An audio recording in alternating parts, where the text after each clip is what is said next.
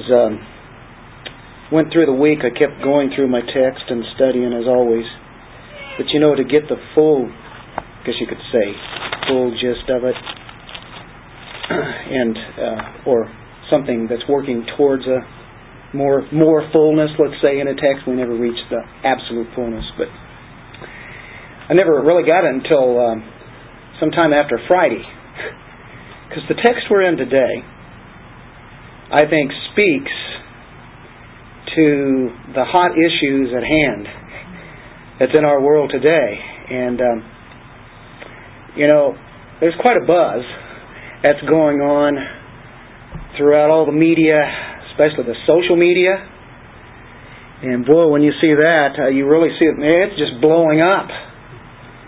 And it should, because it's created quite the controversy. That's been going on for some time. And of course, everybody here knows Supreme Court ruled, not unanimously, a 5-4 vote.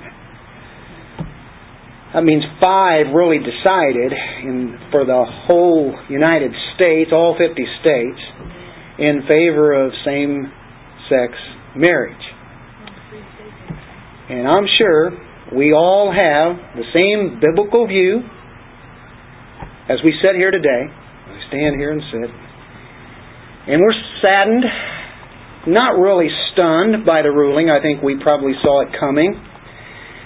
There's a worldly view that is taken, and it seems like there are more people that are taking that view than you ever would have thought before. And they can be in your family, they can be your next door neighbor, they can be even people that are in the church. The worldly view, of course, sometimes it's seen visibly by emblems like the rainbow. We know what the rainbow was really meant to be, as God made a promise. Also, a slogan that I keep seeing that keeps popping up is "Love One." The truth is that God is love. He's the one that defines what really love is. And God wins. God always wins. He has already won. And all who are on His side are winners. All who are on His side have won. Now there's persecution that might happen as a result of this. That's not just my opinion. That's coming from many people in the body of Christ, or even politicians. And we have seen that historically, churches are forced to underground. Just a thought that's in your mind, probably going by too. I'm not saying anything probably really new. And I want to remind you that I think the church now has opportunities that it has not had before, because the church, I think, will see some more people that are true to Christ, compared to maybe the fuzziness of the time that we've had.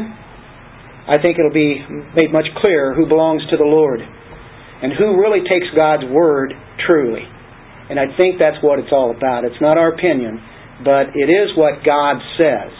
And we want to stand up for what God says, right? And of course that's why we gather. Now the Supreme Court in the United States is the highest court in the land.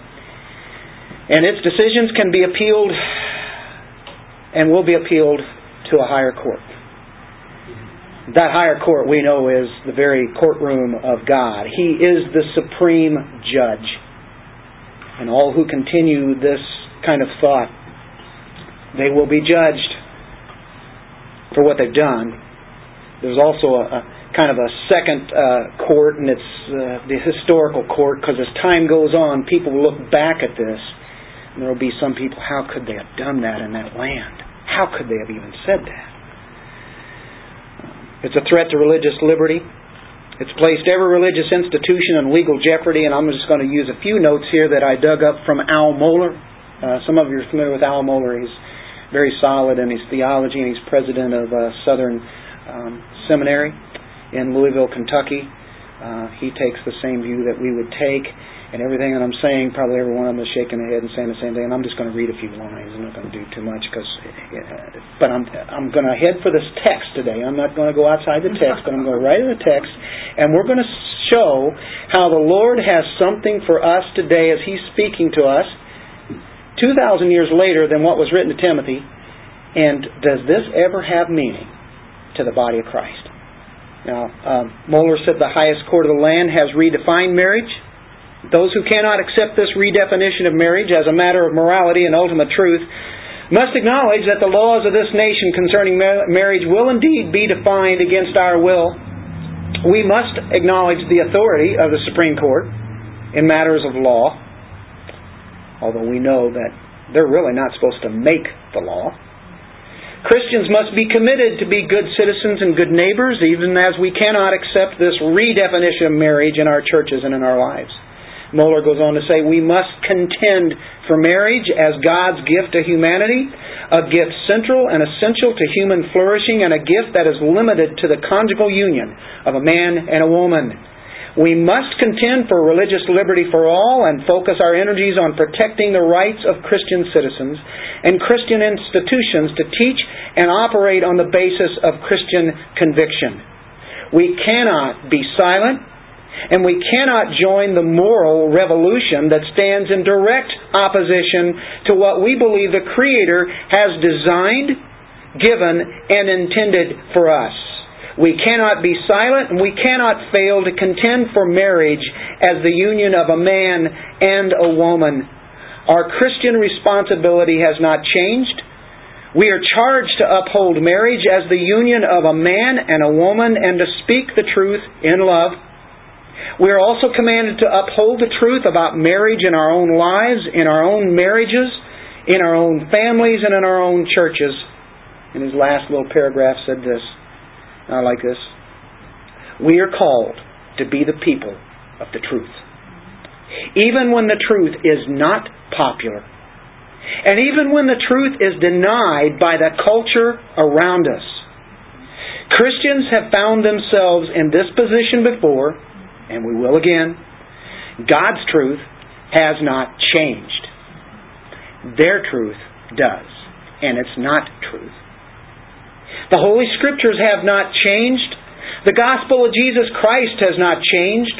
The church's mission has not changed. And Jesus Christ is the same yesterday, today, and forever. Week after week, we've been looking at the letter Paul sent Timothy. He's exhorting him, he's admonishing him, and he's saying, stay the course, Timothy. Don't you know there were things going against the church at that time?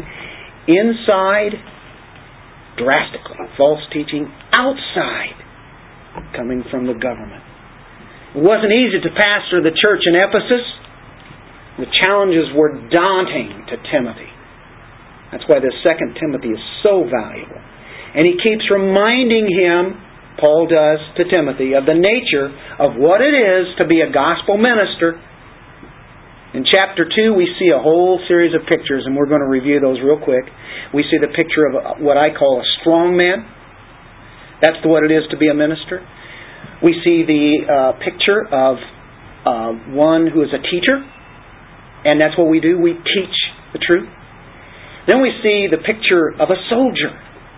What a picture that is of the church, isn't it? As they obey the commands of the Master. We see the picture of an athlete who disciplines himself, trains himself, and sticks with it, sticks by the rules. And then we see the example of a farmer who works hard. And he works hard and he doesn't see any results, but at the end there's a harvest. And he works for that harvest and he puts all those hours in and works hard. Then we see another picture of a workman. All these words are you put effort into. A workman. He's a craftsman. A workman handles the word accurately. He knows the truth. And whenever a time comes that he can speak, because when the culture has made something that is the opposite of truth, he's there to give the answer because he knows the truth. And He knows the truth will set the people free. And then we also get a picture of a vessel, clean, honorable, a vessel that is to be useful. That's what vessels are for. They're useful. And then we come to this final picture. Man, isn't God really creative in the way that He brings forth His Word? He brings it down to a level we can all understand, and here He is working through Paul, and He just gives these photos, these snapshots, these pictures of what it is to be a servant of God. And so now we come to the last one that's in this chapter 2. And if we take things into context, and that's what we do, when we first come to the Word of God, we want to ask this. Who's writing this?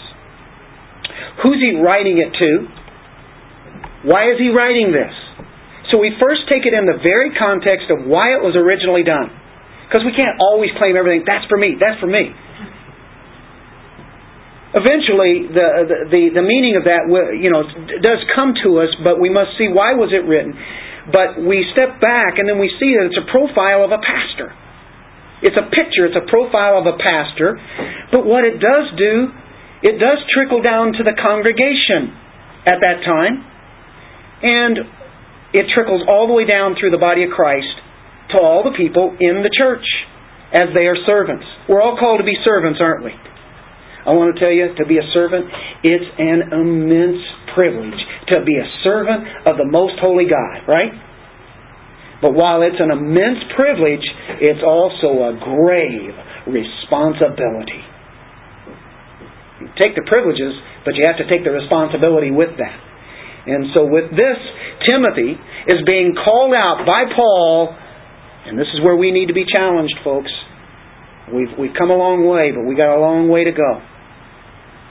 We are to be completely sold out to our Master, our Savior, Jesus Christ. Completely sold out. We're here to live for Him. We're here to serve Him. So what we're going to do is we're going to turn to this morning's passage.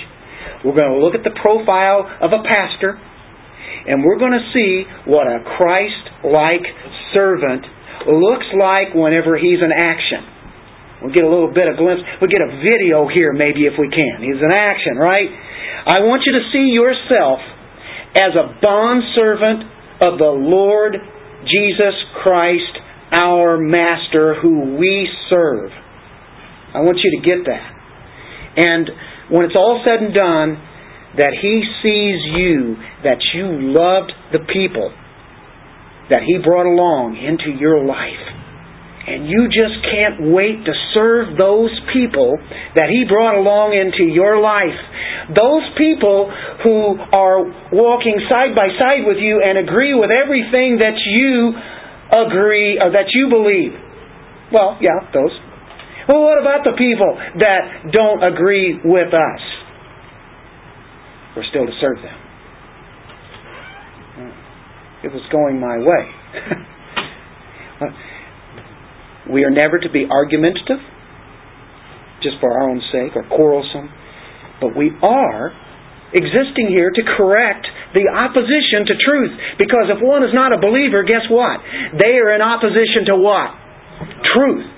It's not our opinion, but it's God's truth. We're here to defend that. We are called ambassadors.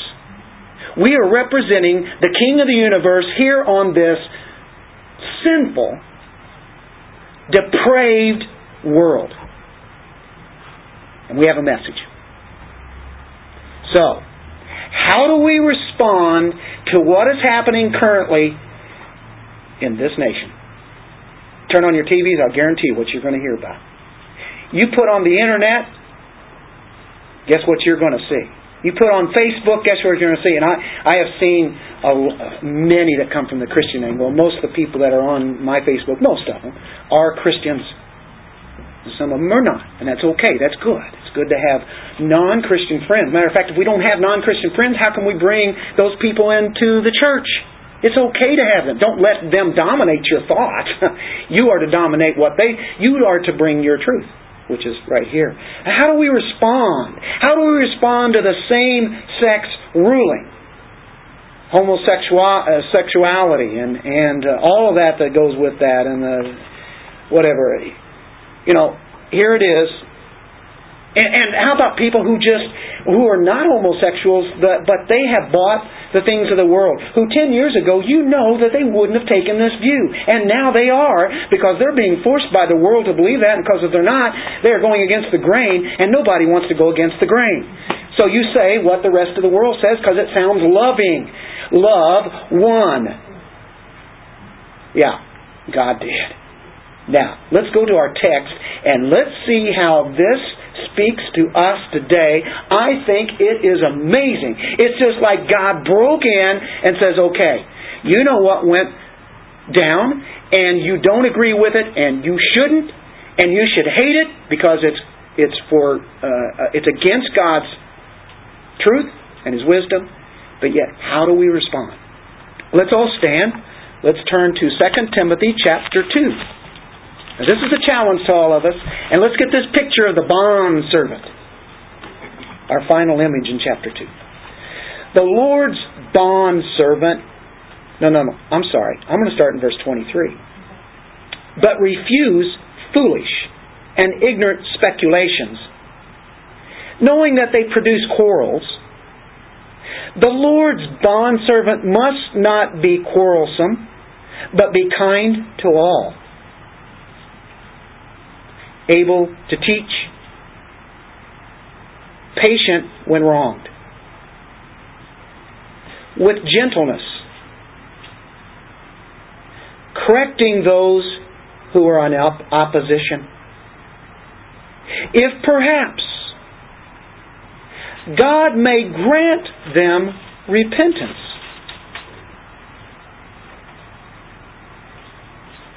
leading to the knowledge of the truth, and they may come to their senses and escape from the snare of the devil, having been held captive by him to do his will. Let's pray. Father, what a weighty passage. And it's a challenge. It's a challenge to all the body of Christ across the world, across this nation. It's a challenge to our little church here. It's a challenge to us how we address the unbelieving world. And whether it be homosexuality, whether it be murder, whether it be lying, whether it be stealing, we can go on and on. All the things that go against your law. Lord, that we would be able to discern what is right and what is wrong, and then when we get the opportunity to give the hope, to give the truth to people who are in dire need. Thank you, Lord, for giving us your word and your Holy Spirit today, and may we be more of a picture of who Jesus Christ is. Amen. Okay, do you see what I mean by this text? And I didn't really get it until almost yesterday, really, in the sense of how current this really is to us. And I'm saying, God's Word never is old, is it? It's always fresh, right up to the very moment. So we start with wisdom. What does a bondservant look like? What does a Christ-like servant look like? Well, he has wisdom. It's not from our own, I can tell you that, but it is from Him. And so it says, but refuse foolish and ignorant speculations, knowing that they produce quarrels. Paul has told Timothy, he's told us, all throughout this 2 Timothy, here's what he's told us. Oh, look at this. All of these, it's just one after another after another. Avoid strange doctrines. Avoid myths, endless genealogies. Does that sound familiar? Have we already seen that? Fruitless discussion on biblical assertions. Worldly fables fit only for old women. Different doctrine not agreeing with sound words. And doctrine conforming to godliness. Controversial questions. Disputes about words. Worldly, empty chatter. Avoid all that. Oppose arguments of what is falsely called knowledge. Battles over words. Avoid useless talk, which spreads like gangrene. Does all this sound familiar? And now he adds in verse 23, all of that has been through all there. All of those things were happening in Timothy's church. All these things and these people's crazy lunacy, just stupid stuff, foolishness that was happening in Ephesus there. And he says now, you avoid the foolish and ignorant speculations. Some issues are not worth dealing with, Timothy.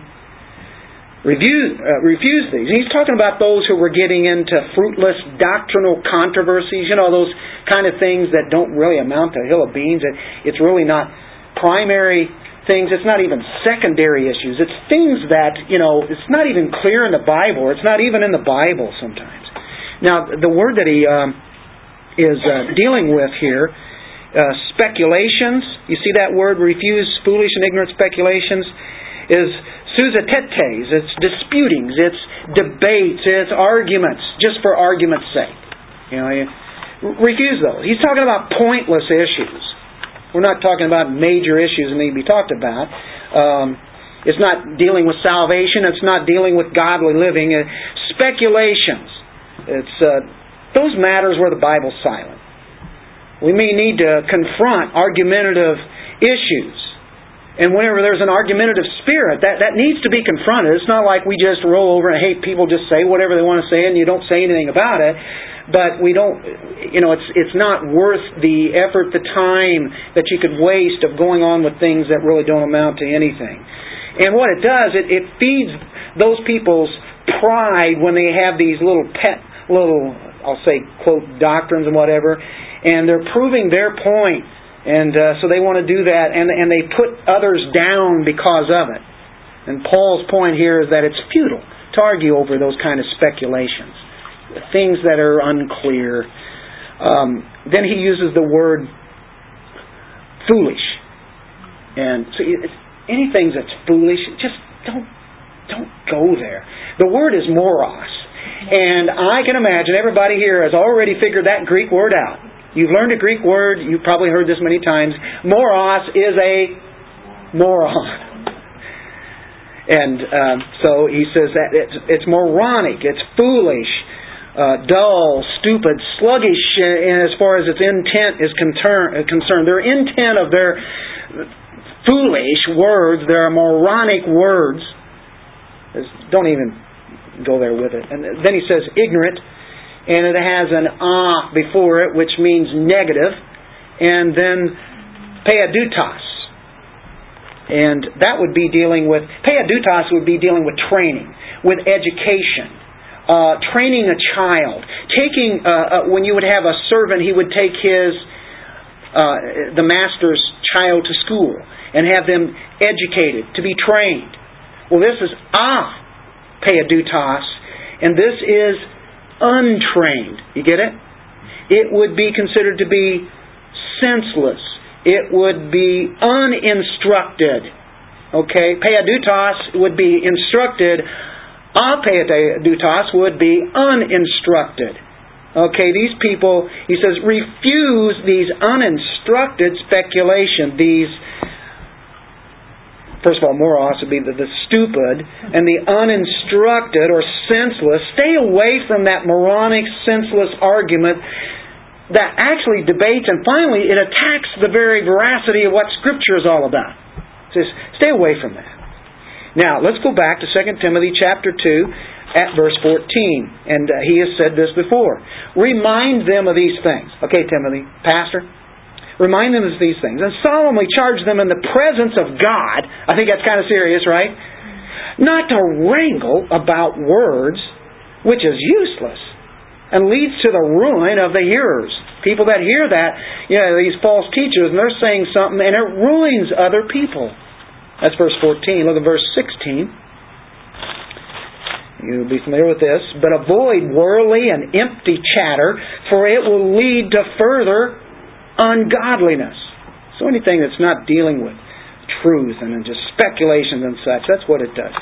Okay, that's in 2 Timothy, a pastoral letter. Let's go to another pastoral letter. The very next book, very next letter is Titus, chapter 3, verse 9. But avoid, there's our word again, foolish controversies. Sounds familiar, right? He tells Titus this. And genealogies, and strife, and disputes about the law, for they're unprofitable and worthless. You can say, well, what does that mean? Just we don't say anything then? Just be quiet, right? No. Because 1 Peter 3:15 tells us who we are to respond to and how we're to respond and what to respond with. 1 Peter 3:15 says, but sanctify Christ. Set apart Christ as Lord in your hearts, always being ready to make a defense to everyone who asks you, to give an account for the hope that is in you. Here's our Timothy passage. Yet with gentleness and reverence. That's how we do it. Yes, we come back with a defense. But yes, we do it with love, because love does win, doesn't it? The love that God has. And we do it with gentleness and reverence. And that's how we do it. We want to treat people with respect, but never back down from truth, especially when they open it up and allow you to do it. They can say something, maybe they don't know they're allowing you to come in there, but once they've made their statement, you can say, that's interesting what you have there. Then you can kind of turn that and say, but God actually says this. And we go from there. Look in Proverbs chapter 18, verse 2. Proverbs 18. It's really hard to argue with God, and people say, well, I don't believe that, or that's changed now. Oh, well, God doesn't change. And if He does change, then we don't have God. He's vacillating. Then we can't take anything in this Bible to be true. How can we know that everything that He says in here is right, or anything is right? Because He changed it, right? We can't change. Proverbs 18:2. Look at this. A fool. Look at this, folks. This helps us. A fool does not delight in understanding. You give him truth, and he has another word for you. You give him another truth, and he has another word for you. He doesn't want to understand. He's a fool, but only in revealing his own mind. What they're going to do, they're going to show you what they're thinking. And you give them the truth, they don't care. Proverbs 18, verse 6. A fool's lips bring strife, and his mouth calls for blows. A fool's mouth is his ruin, and his lips are the snare of his soul. So there we're talking about people who are, if we convert it over to the New Testament, put in Greek, it's moronic. They're morons. Biblical term. A fool is one who really doesn't believe in God. That's the best way to define what an atheist is. That's what the Bible terms it as, the fools. Don't go around using that term, especially in our thoughts today. You would be considered to be unloving, and you probably could be if you call that, but you don't have to call them anything. But we can say, here's what I know what God is telling me, and I know now why they don't want the understanding. They don't want it. And you know what the Bible tells us? Move on. So we read 1 Peter 3:15. If a man comes to you and asks, or gives you an opportunity to respond, give him a reason for the hope that is in you. If he comes to debate you, where he can actually think that he's going to win an argument, after, well, you give him one, you give him two admonitions, and then you have a heresy. You know, they can expose our minds to lies, the lies of Satan. We're called to keep our minds set on the things of God. That's why we can hear things of culture in the world continue to pound and pound. It's like in a boxing match, and a guy can just get some punches in the stomach, and it doesn't look like anything. And then maybe a light little tap on the head, and boom, he goes down. It looked like it didn't do anything. But there were countless punches that he had taken. It took almost nothing almost like a breath, and He blows down. People get that and get that and get that, and they get it through the culture, they get it through the government, they get it through any kind of institution, they get it from the schools constantly, and then they go into college and they hear the same thing, and they, all of a sudden, even after they've heard all this taught in church and Sunday school, which they would maybe put forth 1 hour or 2 hours a week versus the rest of the hours of the week, and guess who wins? That's why people turn to be against God and His truth. They're not believing in the Bible anymore. They lose their faith. The fact is we are to guard our thoughts. We are to have a discerning mind. We are to be experts in God's Word. Train yourself. And then we are to proclaim it. That's really what we are about. To proclaim, not to debate. I love to debate. But those debates really go nowhere. But you can say, here's what God's Word says, and let it go from there, because we're not going to convince them anyway. It's going to take God to take them out of that blindness that they have. I can't do it. None of you can either.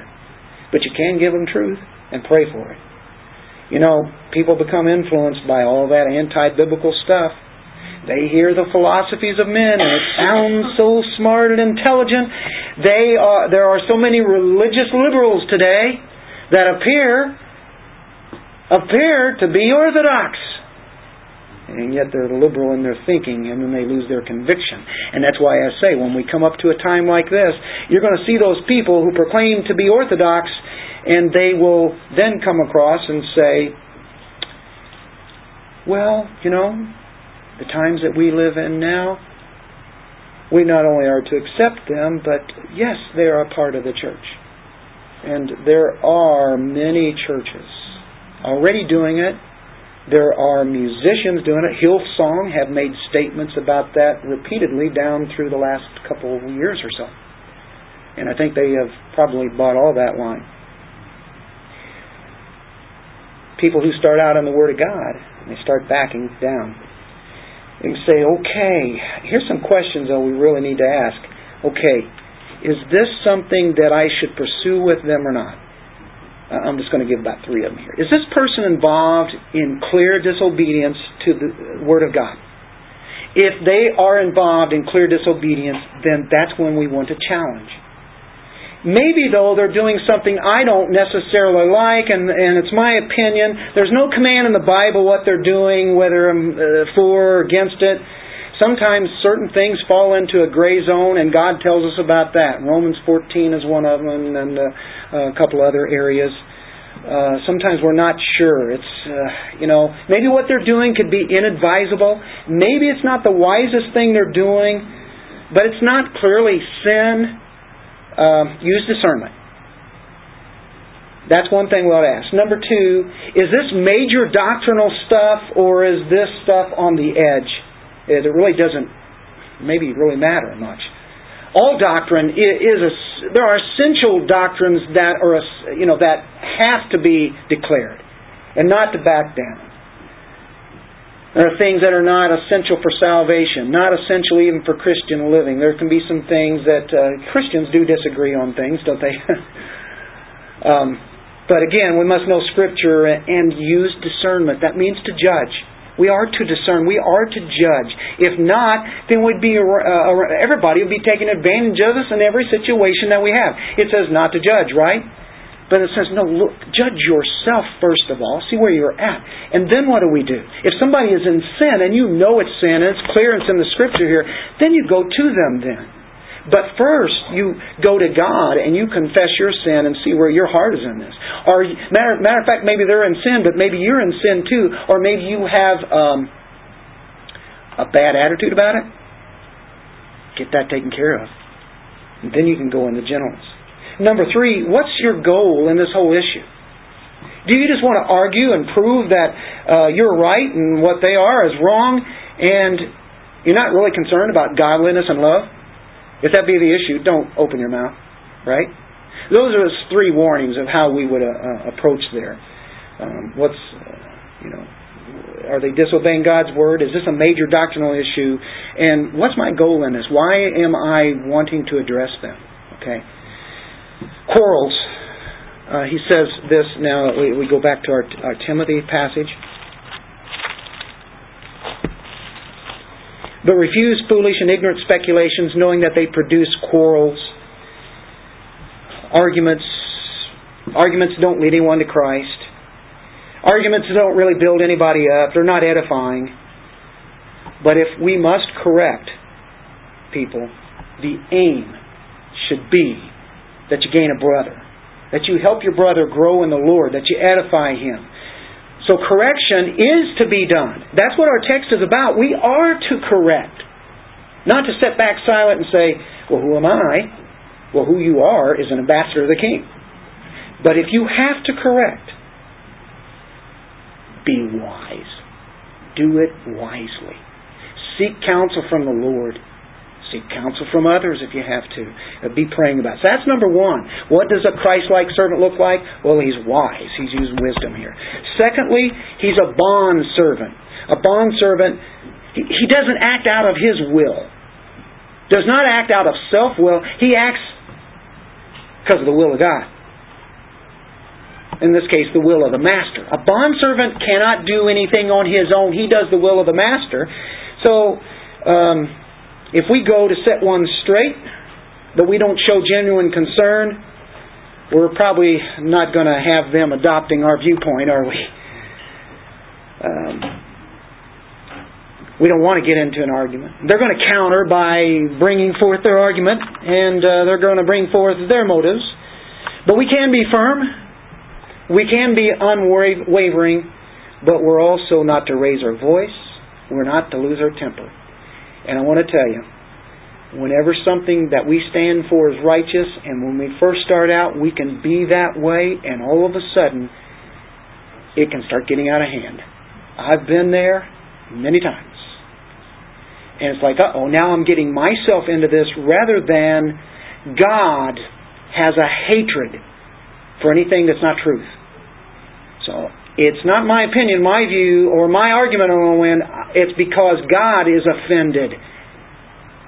Now, He doesn't need to be defended, but at the same time, He uses us to declare it. Otherwise, He could be right down here on the earth doing the same thing. And one day, He will come back, and He will set everything straight. In the meantime, what's that? Straight. Yeah. Exactly. That's right. Straight and narrow. Verse 24, the Lord's bondservant must not be quarrelsome. Get this one. Kind to all. I can be kind to my family. I can be kind to people at church. I can't be kind to some of those people out there that are unchristian-like, that treat me like mud. I'm not going to be kind. Well, the thing is, it's not about you. It's all about God's truth, but it's not about me. And yes, we are to fight the forces. We are to use spiritual weapons. Look in 2 Corinthians chapter 10. 2 Corinthians chapter 10, verse 1. Now I, Paul, myself, urge you by the meekness and gentleness of Christ. Whoa, I urge you, I encourage you to be meek and gentle. You drop on down through there, it says in verse 3, for though we walk in the flesh, we don't war according to the flesh. For the weapons of our warfare are not of the flesh, but divinely powerful for the destruction of fortresses. You know what the world is doing? It's building up fortresses. Things that are absolutely worldly, have nothing to do with God's truth, and they're building them up. And it seems like those fortresses are getting higher and higher. Sitting up on a high hill, and you fire bullets, they don't go through. Then you come out with the big heavy guns, they don't go through. Then you get the cannons out, and they don't go through. And it seems like missiles are not going to go through here. And he says in verse 5, we are destroying, remember this word? Speculations. We are destroying speculations and every lofty thing, the philosophies, all the worldly thinking, we're destroying them, raised up against the knowledge of God. That's what we do. When we speak truth, we're destroying. We're taking down stones out of their fortresses when we proclaim truth. Every lofty thing raised up against the knowledge of God, and we are taking every thought captive. Their thinking starts to have holes in it. That's what you want to do. You go to a person, and all of a sudden you get one stone. Boom, and maybe they don't admit it, or maybe they do. They concede that, yeah. They can't argue with this truth.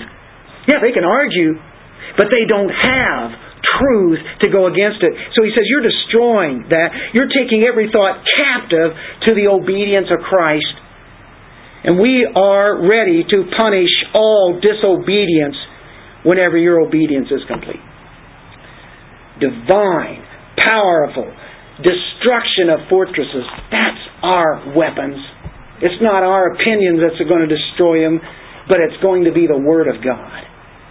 And if they don't listen here, His Word is powerful. His Word will judge.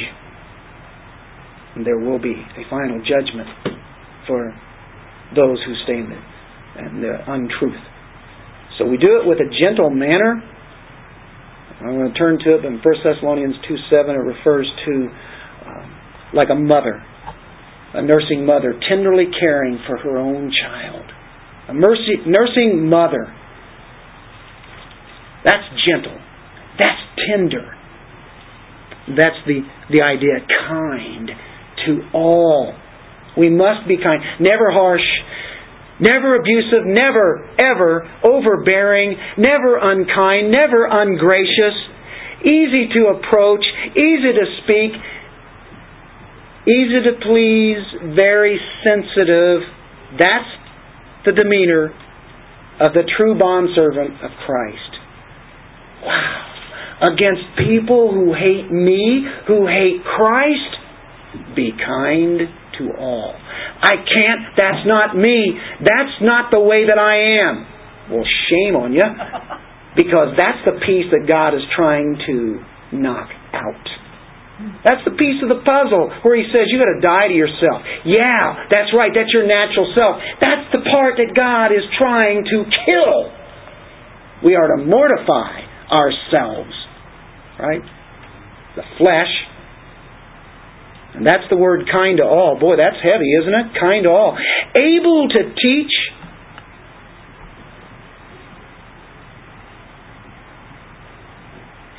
Being patient. I'm going to come back to that able to teach. I'm going to hit this word patient. Patient when wrong. Forbearing. Ready to put up with evil. Ready to endure mistreatment without retaliating.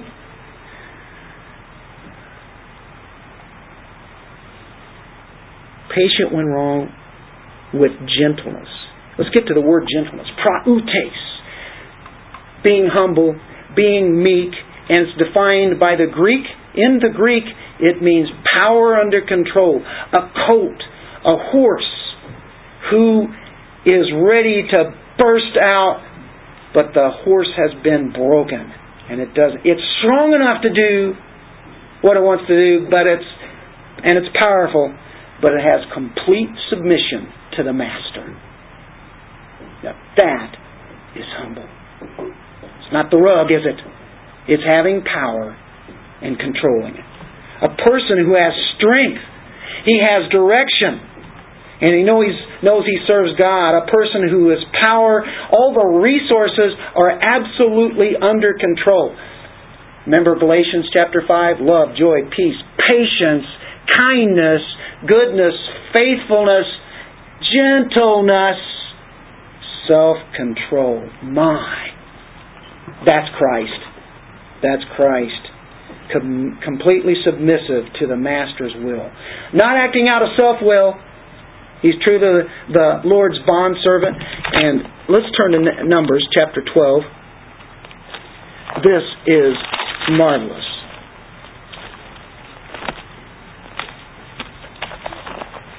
This is Moses. This is unbelievable. This is Moses.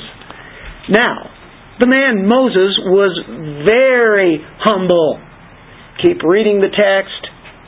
More than any man who was on the face of the earth. The most completely humble man there was. Humble. Power under control. Jesus says in Matthew chapter 11, take my yoke upon you. Right? I am humble. Right? We read 2 Corinthians 10:1 talking about being gentle. I'm not the issue. You can attack me all you want. Hit me with your best shot. But I am going to tell you what God says. But God says, but the Bible says, but we know that Jesus also confronted error. And even though He was one who was very gentle, there was a time where He had to take the whip. He beat them because meekness says, I'll never defend myself, but I'll die defending God. I'll die defending truth. I'm not saying go into some place with a whip and start whipping them. We're not Jesus. But we can say, bring it on. And I'll give you my weapon. Andrew Bonar once said that he could tell when a man was truly meek. You want to know what Andrew Bonar said? He could tell when a man was truly humble because he would elevate his Lord and talk less what he himself was doing. Not talking about Christ for me is. So there's our second one, isn't it? Well, we've seen two of them now. There was dealing with the bondservant, right? And we saw first of all that there's wisdom that is to be used. And the wisdom then now is found in God's Word.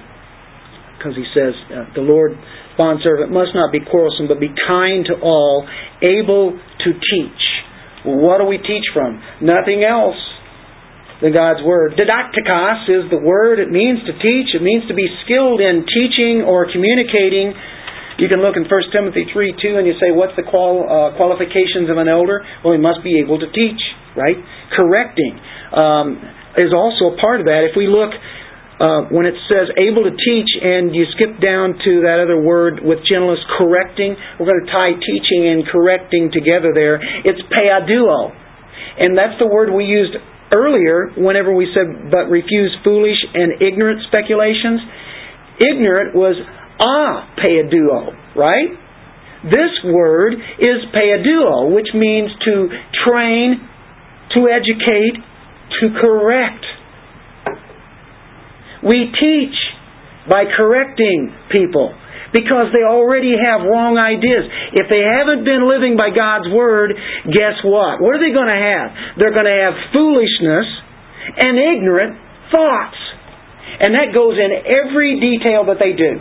They've been gifted, they can do some amazing things, but ultimately it's going to show that they are foolish and that they are ignorant because ultimately they're not based upon God's truth.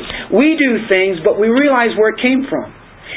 If I have something that I'm talented in, I don't know, whatever that is, it certainly isn't because of me, but look what God gave me. God allowed me to do this. I enjoy doing it, so I guess, that's God's thing, Whatever that is. We can all say that, right? It's based upon God's Word, though. We know that it's all Him. Correcting is child training. Because paiduo means to take the slave servant who would take the child of the master and get them trained. Child training. Correcting. They have childish thoughts, so you have to childlessly train them in what is truth. Correcting them, saying, okay, I hear what you're saying. I know why you're saying that. Or maybe I don't understand, but I do want to tell you something. I want to show you that there is even better hope. Or there's something that maybe you need to look at here. Take a look at this, right? That's correcting. It's easy to mix up our communication. It's easy to mix up our opinion with God's Word. Just keep giving God's Word. Corrective help. Practically how to live. There are a lot of things that we just take for granted everybody knows how to do, and maybe they had a background where they were never ever taught. They just don't know. And that can be anything from handling money, practical aspects, to how you run a household, how you train the children and such. People today surely don't have that, because most people can't even define what a family is. It's been redefined. So we have to go in and now go back to the roots and tell, well, here's the way that it was meant to be. Correcting them.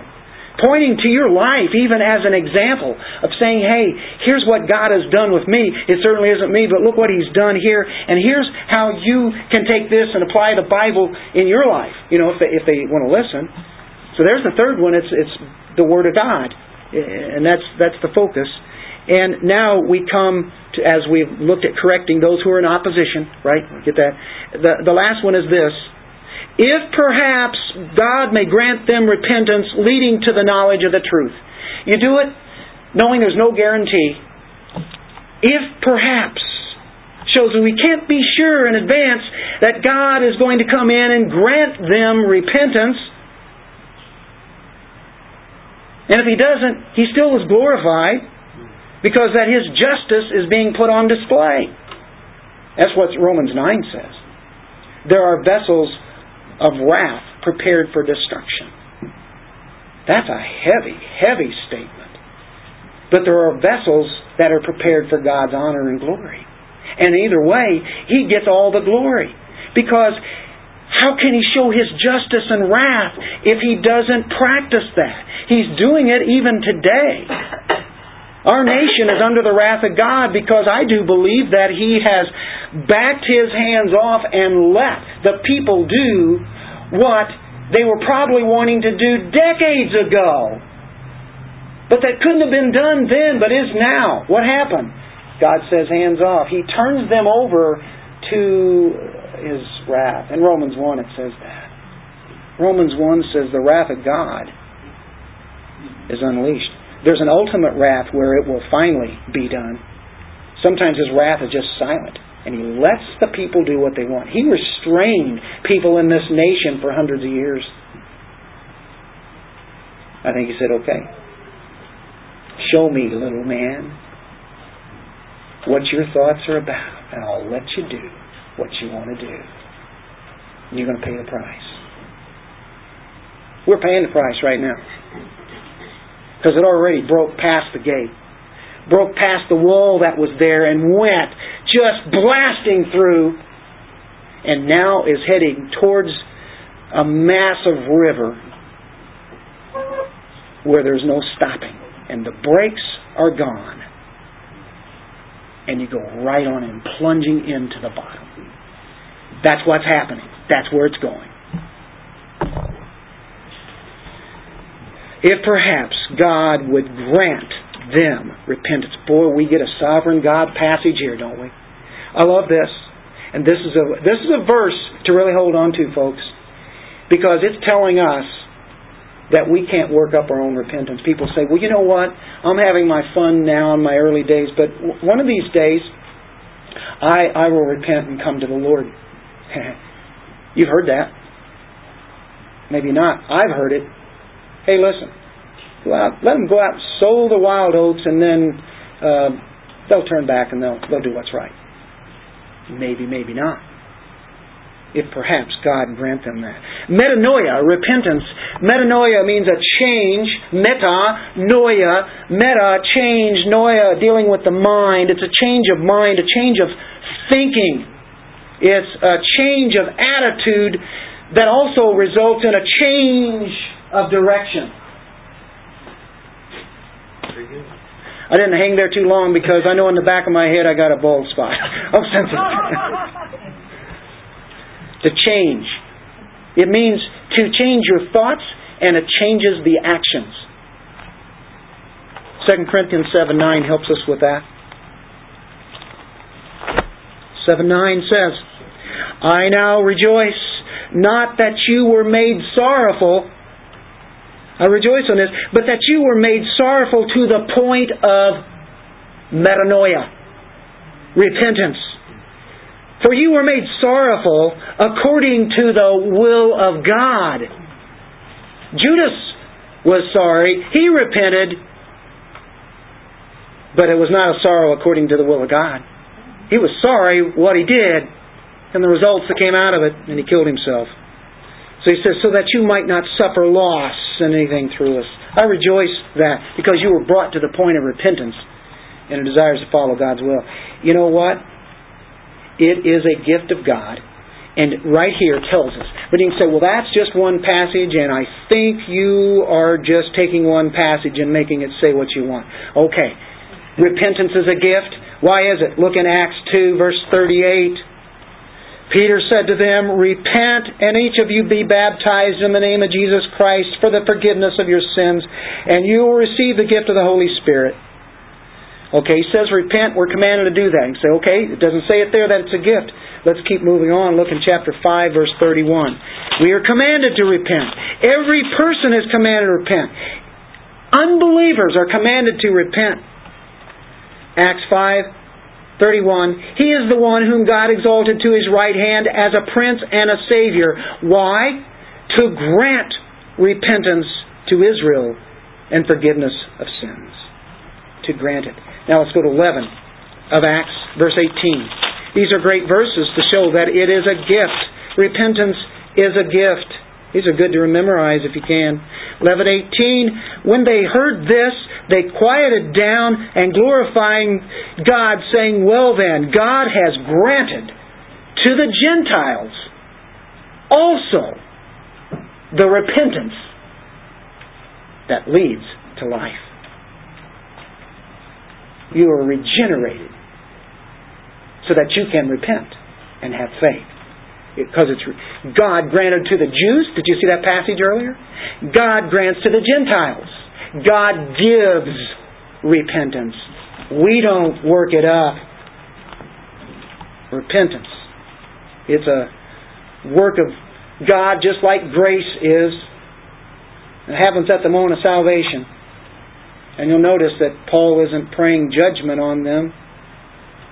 God, get those people who oppose me. God, you get them. You lay them low, God. You bring them down. You kill them, God. No, we say, God, help them repent. Bring repentance to them, to the truth. Please, God, be gracious to them and grant them that there be repentance, that they would know the truth, that the truth would set them free.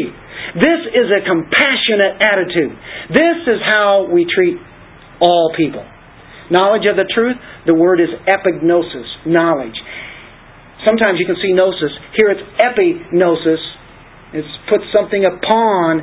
I want them to come to the full knowledge of the truth. Not just know about, but to know you, God. To know your truth. They know it in part. Matter of fact, this can be even Christians. For the most part, I'm aiming at unbelievers, but also people can get out of line, and we are to confront sin, whether it be a believer or an unbeliever. Especially an unbeliever when there's sin. And we know it to be sin, and it is making an impact on other people. That's when we check that out. So what do we do? In Matthew chapter 7, first few verses says, oh, but we're not to judge. And it does say that. And I know we're always thinking, hey, who am I to do that? Believe me, everybody says this. I know.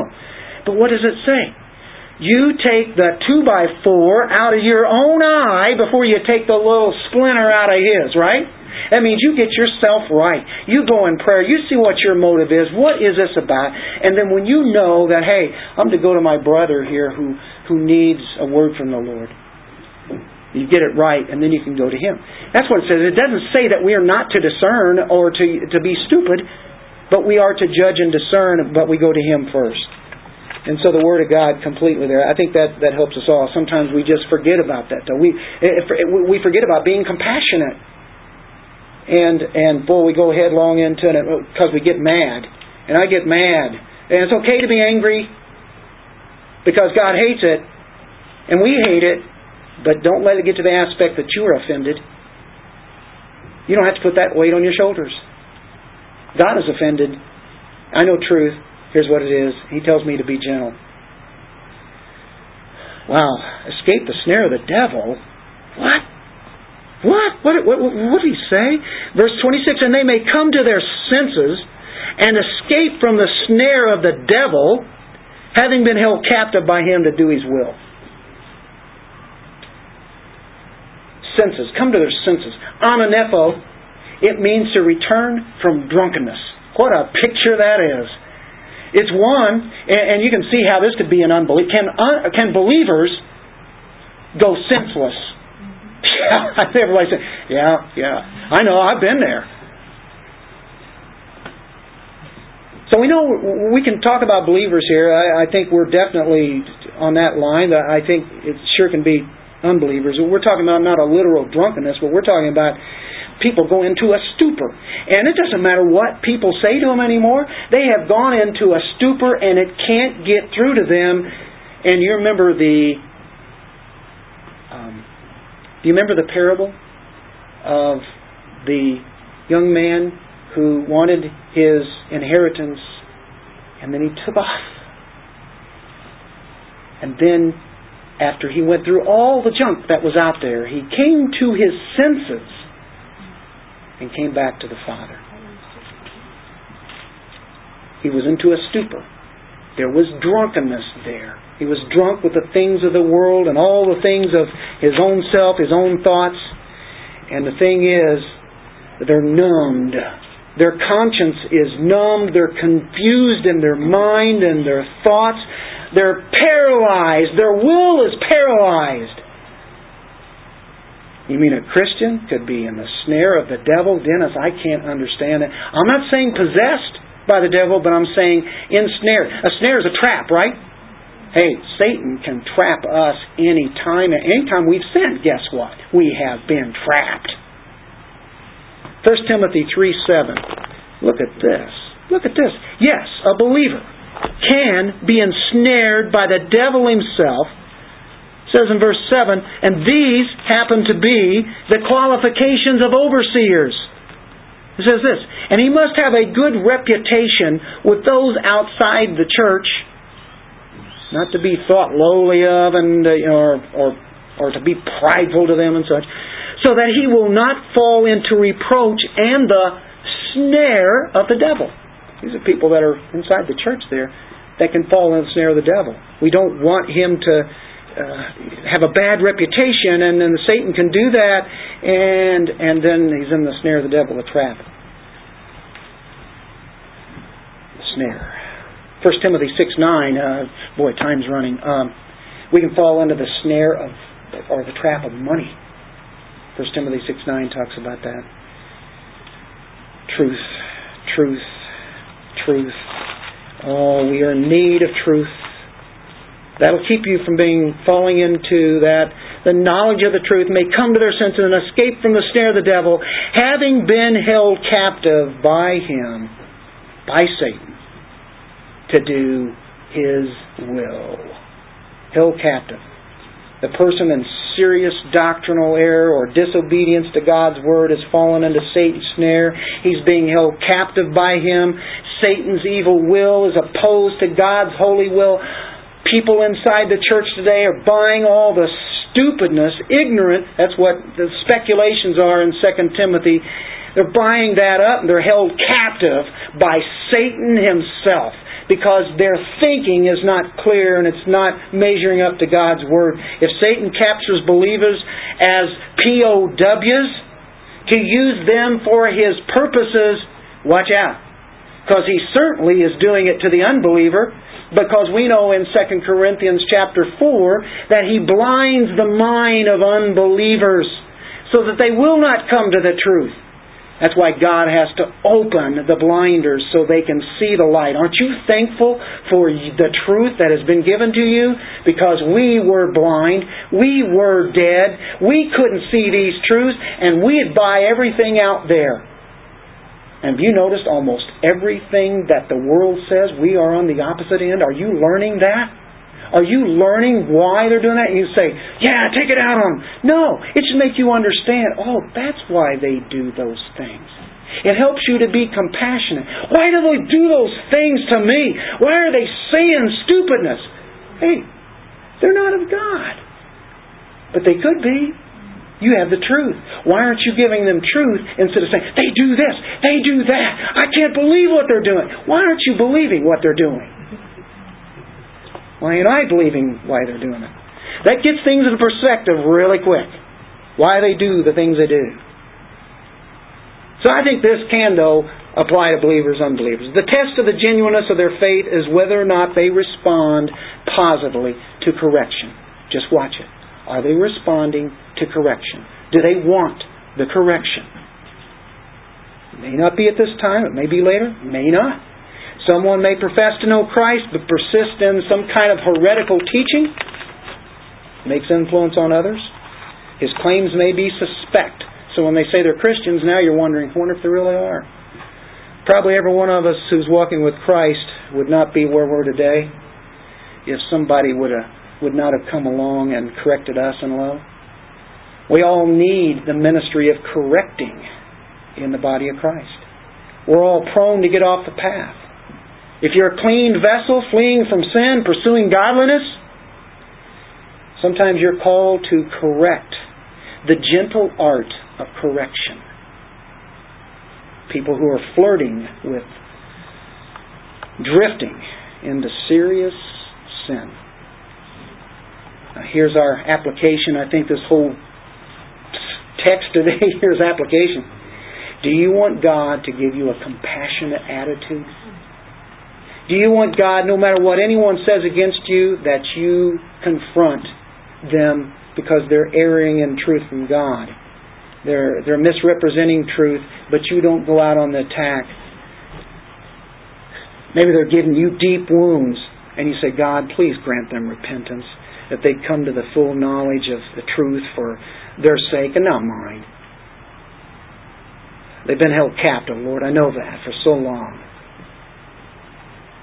Lord, help them flee from the bondage. Is that the attitude that we want? I think we all know that. Free them, Lord, from that bondage. That's compassion. That's gentleness. Loving with truth.